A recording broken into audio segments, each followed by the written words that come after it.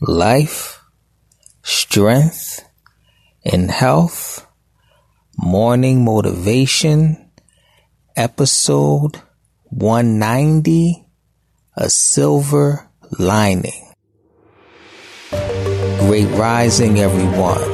Jamal here, natural path, holistic health, and natural living expert.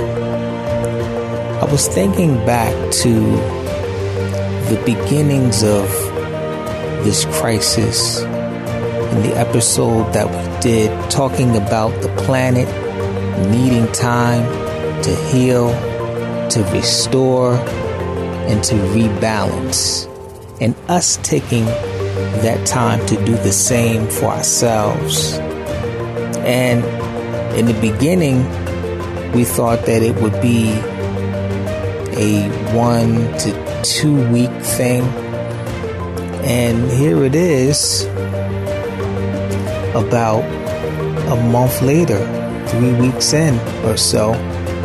And it looks like it's going to be a lot longer than many of us expected, that we have to spend more time indoors. We have to spend more time with social distancing.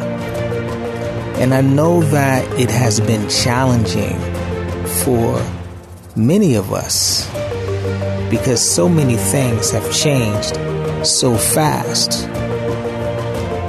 But when I was looking at just things that are happening around the world, and we look at this healing that's taking place, satellites are noticing that pollution, air pollution across the entire United States is beginning to decrease.